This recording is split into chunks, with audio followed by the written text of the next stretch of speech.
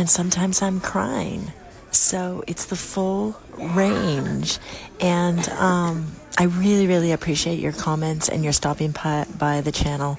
And I'm really enjoying interviewing people lately too. I'm figuring out that I like doing that as well. And my whole thing is there's no one right way to do anything. So I love sharing all the different perspectives, and thank you so much for your support out here. And I'm going to continue on my hippie search in the next few days. I am in Fairbanks right now, by the way, and I'm going to Seattle. And I don't know whether we're more excited about the Space Needle or going to see Bruce Lee's gravesite. Oh my God, we're so excited. Okay, I'll talk to you later. Okay, bye. Hey, thanks for the call, Anne-Marie. I used to work at the Space Needle. I was a street performer that got hired on by the city to perform at the base of the Seattle Center at the base of the Space Needle. And wow, you're going to check out Bruce Lee's gravesite. That's awesome. Now, a little known fact: if you say his name, Bruce Lee, if you say it 5 times really fast, he'll actually rise from the dead. All right, be safe up there. Aloha. Hey Z, it's Patrick. I don't know if you're interested in my ramble on what I found possibly was the meaning of Tatsu, but I tried to answer your question on my station the best I could, but I still have questions myself. What's new, right? But so bear with the ramble. I appreciate it, and I'll talk to you. Peace. All right, toxoplasmosis. Toxoplasmosis is a disease that results from infection with the Toxoplasma gondii parasite, one of the world's most common parasites. Infection usually occurs by eating undercooked, contaminated meat, exposure from infected cat feces, or mother and child transmission during pregnancy. Toxoplasmosis may cause flu-like symptoms in some people, but most people affected never develop signs and symptoms. For infants born to infected mothers and for people with weakened immune systems, toxoplasmosis may cause serious complications. If you're generally healthy, not pregnant, and been diagnosed with toxoplasmosis, you probably don't need any treatment other than conservative management. If you're pregnant or have lowered immunity, you may need medical management to avoid severe complications. The best approach, though, is prevention. More recent research from Scientific American regarding the effects of toxo in mental health. Rage disorder linked with parasite found in cat feces. Toxoplasmosis may alter brain chemistry in people exhibiting bouts of explosive anger.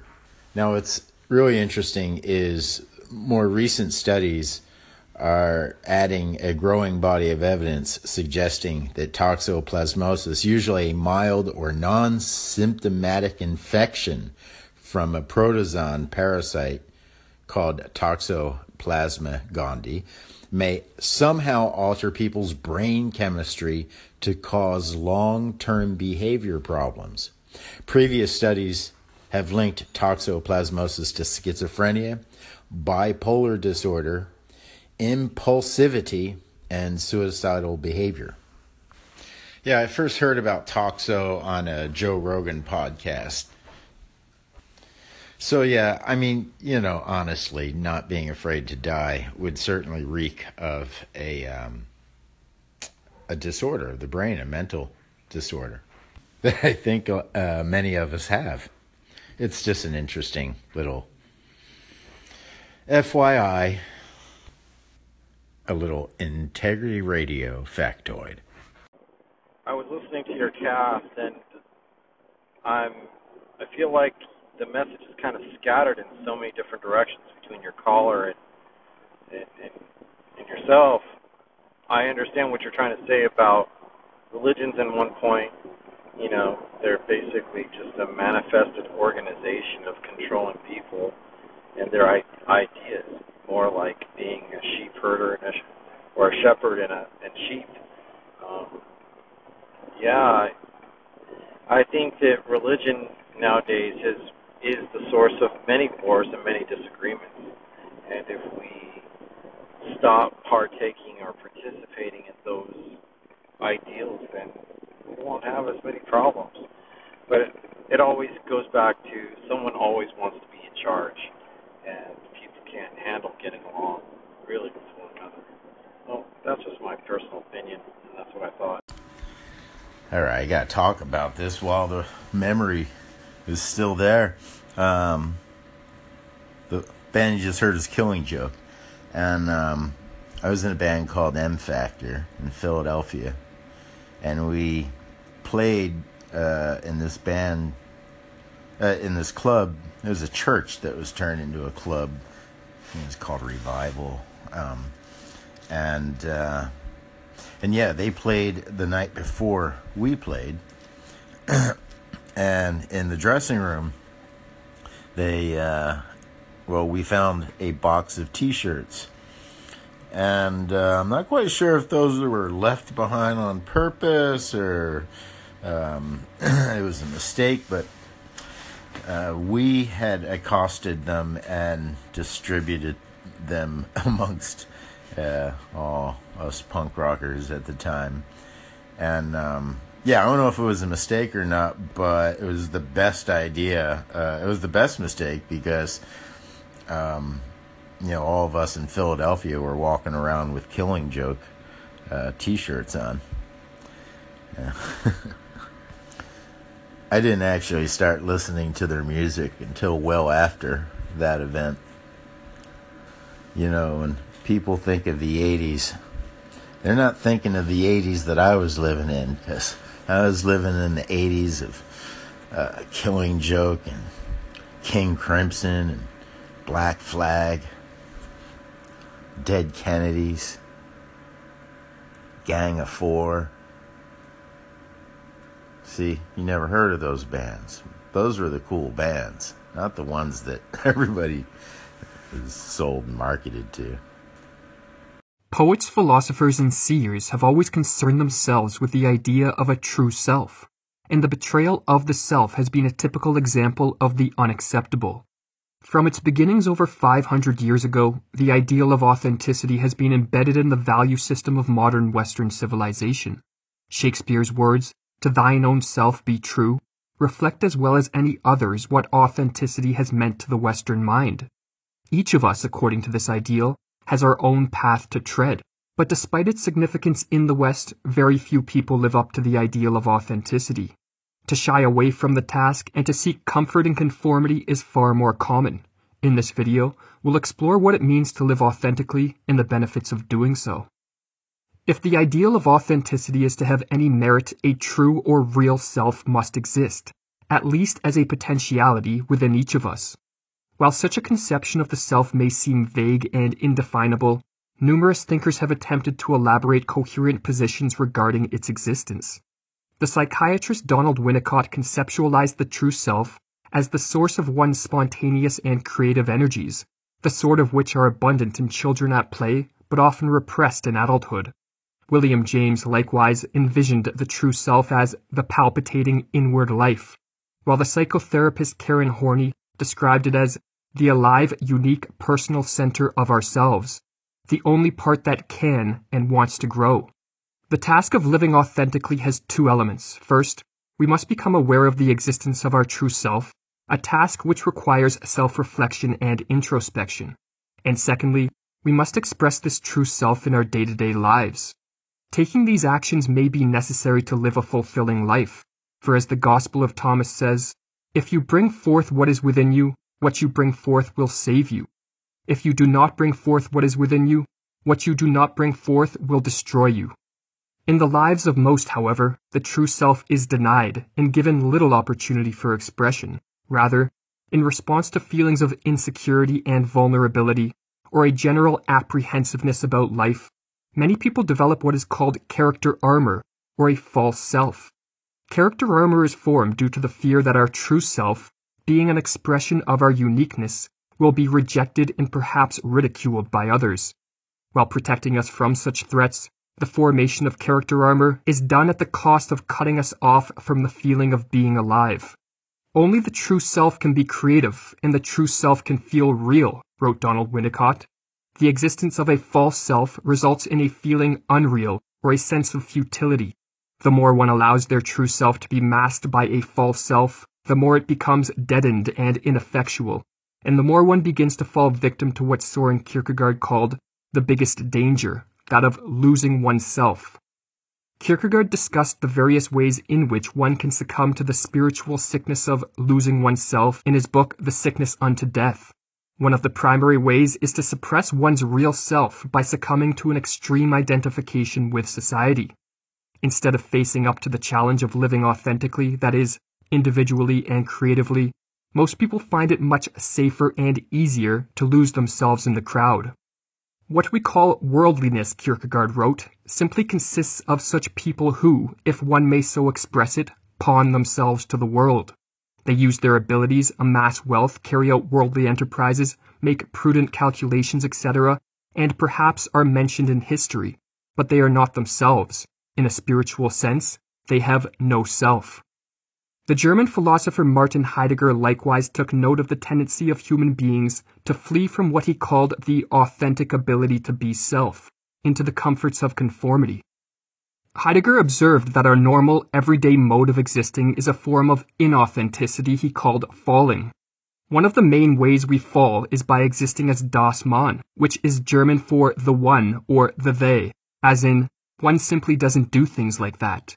Das Man represents the anonymous or average member of the social group, and thus the modes of thought, belief, and behavior which are considered normal and expected. When we exist as Das Man, we allow our experience and behavior to be shaped and determined by what one says, one thinks, or one does. We do not say what we see, wrote Heidegger, but rather the reverse. We see what one says about the matter. To extricate ourselves from our tendency to think, behave, and live as one does, Heidegger advised we transform the attitude we hold towards death. Generally, we do not face up to our own death, but instead we evade it in a myriad of ways. We tell ourselves that death is not relevant to the living, and that to think about it is morbid and a waste of time. Or we relate to death impersonally. We recognize that others die and that one day we will too, but we tell ourselves, for the time being, not yet. In other words, we fail to recognize both the importance of death in our life, as well as the ever-present possibility of it. To remedy this, Heidegger recommends cultivating what he calls resoluteness toward death. He advises running ahead toward it and relating to it with anticipation, that is to say, of living with an awareness of the importance of death and of the fact that our end could come at any moment. Adopting this stance is what Heidegger calls being towards death. Such a way of being is difficult. The more aware we are of the omnipresence of death, the more anxiety we invite into our life. Being towards death, Heidegger explains, is essentially anxiety. Yet for Heidegger, this anxiety is also the key to freedom and authenticity. In existing as Das Man, we take the values of our society for granted, and immerse ourselves in social roles and societal games. To use Heidegger's terminology, we tend to do what one does without question. When overcome with a mood of anxiety, on the other hand, the ways of the world no longer seem normal and familiar, but strange, unintelligible, and meaningless. Our thoughts about what one does, and thus what is expected of us, appear absurd and tend to vanish. And we are left free to reflect upon what matters most to our existence, to choose our own original path, in short, to live authentically. Or as Heidegger wrote in Being and Time, the anxiety stimulated by being towards death individualizes me down to myself. Yet Heidegger did not think we could escape the grips of Das Man once and for all. An authentic existence is not something that can be accomplished and forgotten about. Rather, our deep-rooted tendency to conform requires we confront this challenge anew each day. And while most will shrink from this task, the few who welcome it will be greatly rewarded. For as the poet E. E. Cummings wrote, "To be nobody but yourself, in a world which is doing its best night and day to make you everybody else, means to fight the hardest battle which any human being can fight, and never stop fighting."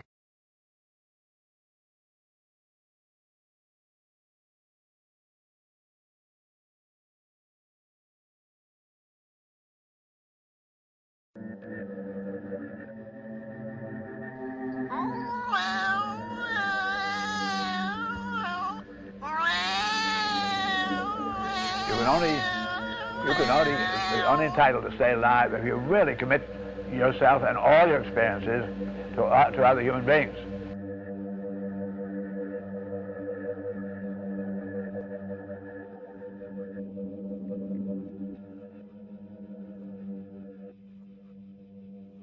In a very, very complex, complete, out-and-out way. I told you how much impressed I was with principles of this idea of preceptually going off 90 degrees did not seem to be illogical to me. It seemed very logical. It's never been tried, and so all my contemporaries are tied up with after earning a living. And I said, I think this is just what we ought not to do. We ought to say, much of my experience teach me needs to be done, which is not done, will find real society and bring trouble. This is a tendency to find disadvantage. And what did I need to know in order to what I now know the many things of that is so.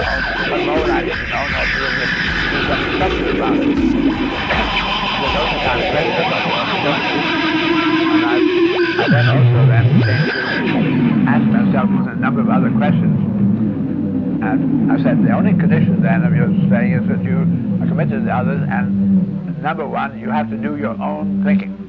And everything that's happened to you really relates very much to your accepting other people's thinking, trying to play games, and you didn't have your heart really in them. So that this is going to be a very new kind of discipline. And you're going to have to be absolutely trustworthy that you really are committing yourself to other people. There's no cheating on this thing, not this way you arrange not to kill yourself now, and then you're going to start cheating on it. You're going to have absolute conviction that you'll be able to carry through for your full lifetime. Well, I asked myself quite a number of things, and then number one, I said, all right, you've experienced an enormous number of human beings who are deeply moved by their religions. They've been taught by their families. They belong to very large, great religions, a great fervor. And I said, all right, I've got the number one question you're going to have to ask yourself is, if you're going to do your own thinking and give up, this means giving up all belief. Not because you believe various things, that's more or less wholeheartedly. I said, I'm going to have to give up all those things. I've got to start absolutely from experience, experiential base. So I said, do you have any personal experiences which give you reason to have to assume some greater intellect operating in the universe than that of man? I said, I'm just overwhelmed by the evidence of that. These generalized principles themselves, which can only be intellectually detected, and they're utterly intellectual, they're weightless. A generalized case is absolutely intellectual. And there's an integrity to all these principles that all interaccommodative, so that I'm overwhelmed by an a priori greater intellect operative. I'm going to talk more about this on Friday, but I just want that was one of the important questions right at the outset. So I said, then I'm going to assume that in doing my own thinking, I'm going to try to understand whether I am really, whether a greater intellect thinks it is worthwhile for me to carry on. What would be the requirements of a comprehensive integrity of the universe? Looking out for all humanity, looking out for the universe, why do we have these generalized principles? What is the universe itself trying to do?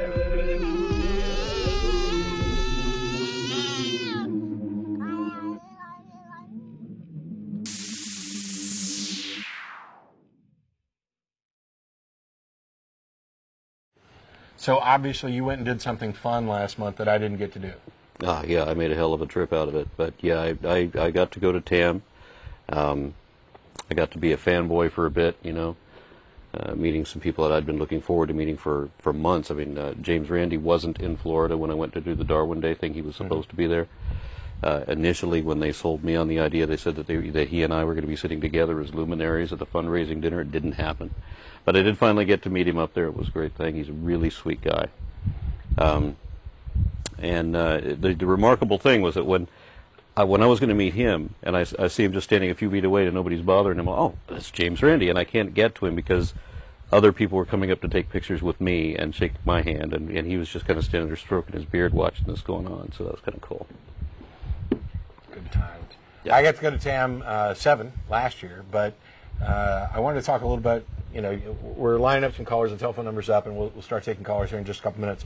But I wanted to talk a little bit about what you thought about the amazing meeting, what you thought the highlights were, and anything that you thought they might have been able to improve on or change or anything like that. Well, I didn't get, as we were talking about before, I didn't get a lot of education out of it. I did see a couple of things that were addressed, that one of which I thought should be, and another one I had a little bit of a objection to.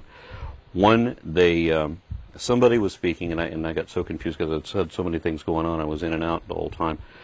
But somebody had mentioned about being vitriolic to believers and people of faith, and I'm completely down with that message. There's absolutely no reason to be hostile. As you are a great example of this, I think I am to a lesser degree, and many other people. I'm a great example of being hostile? Well, I'm getting to a point. Okay.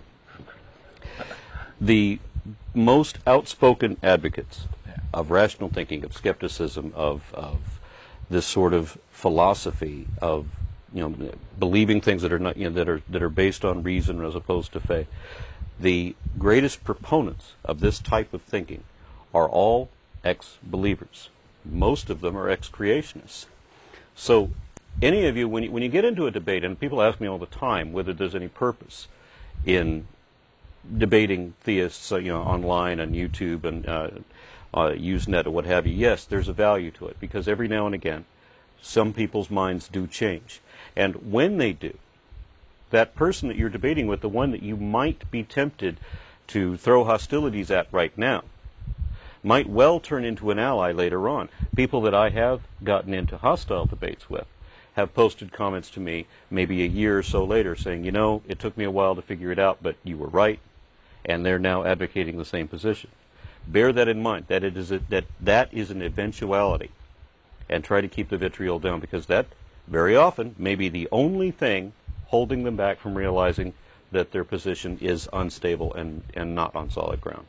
Yeah, and I've talked about this a lot lately, both at the blog and in Facebook postings, and I probably won't dig into it too much because we do want to get on to callers, but this idea of theism and atheism and how they relate with skepticism. There's been a lot of discussion about, atheism is not a, proper subset of skepticism and vice versa, or that skepticism is not the mother set for atheism. And they're right. It's not. And I've never said that somebody couldn't be both a skeptic and a theist. I was a skeptic long before I became an atheist. The difference, or the point that I would make, is that I wasn't skeptical about my theistic beliefs. At the time that I was a skeptic and a theist, it's because I wasn't applying skeptical ideals to my theistic beliefs. And my primary objection to this thing that I've dubbed the skeptic schism has been that there seems to be a contingent of the skeptic community who, in order to, they seem to want to go too far, in my opinion, to keep the peace or misportray some people's views by saying, yeah, there are theists who are skeptics, and we understand that not everybody necessarily agrees on that, but let's kind of cut them some slack and let's not address that. And I'm like, my primary position is, it's not like I'm going to run and get in their face and smack them around and what the hell are you thinking and why haven't you given up this nonsense yet? It's absurd. But likewise, nothing is beyond question. There are no sacred cows. There's nothing that we shouldn't be able to examine critically. This assertion that there's no testable claim, so there's nothing to look at, is nonsense. If we've learned anything from skepticism, it is that if a claim is untestable, you could not possibly produce sufficient evidence to justify believing it, and therefore, what skepticism has to say about untestable claims is they are not believable. And that's the only thing that I would ever actually say about how my skepticism led to atheism. I get accused all the time of arbitrarily dismissing, a possibility. Yeah. Despite the fact that miracles are impossible by definition, and that God technically is not physically possible because the only way that we can indicate him is by something that defies all natural laws. Right. Technically, it's not a possibility, but I open my parameters even to that. Now, they tell me that I'm dismissing a possibility, but in fact, I don't have to dismiss what has never been indicated. Right. And I don't understand why people can't they bring me a reason to Open up show me something that indicates that, and I'll accept it. You don't even or have at least entertain the idea. Yeah. You don't even have to get to the point where you ever mention that, by definition, miracles are impossible, because all we're really saying is you have something that you think is a miracle. You need to demonstrate it so that we can investigate it. Now, I'm of the opinion, the default position, that even if this phenomenon that you're going to identify, if it actually does occur, it's not in fact a miracle, even if it's something that we perhaps can't understand or necessarily explain. But the first step is to actually demonstrate that there's a there, and for some reason they can't get past that first block. Yeah, and somebody told me that I had a presupposition that there was nothing but the material, and I said no. In fact, I actually believe that there is a great deal more to the universe than we have ever perceived. I will not speculate what it is. I have no idea. I suspect it's there, and I bet that when we find out what it is, it will be better, grander, more spectacular, and more interesting than anyone's notion of a God. Yeah.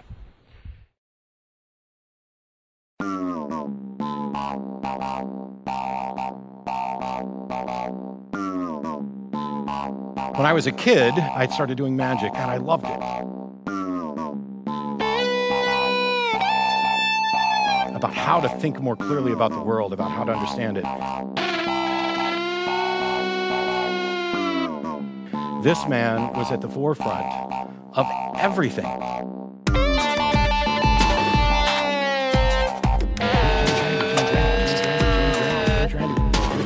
James Randi.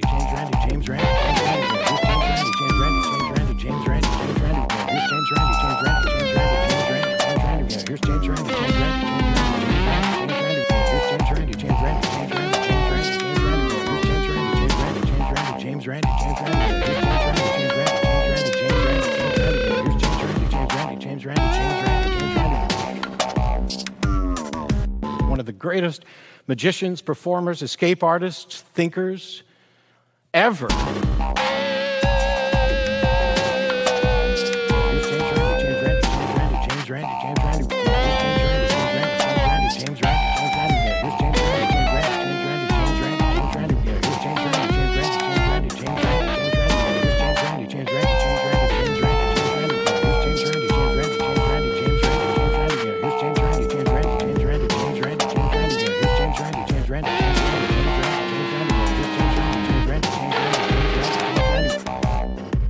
James, the amazing Randi.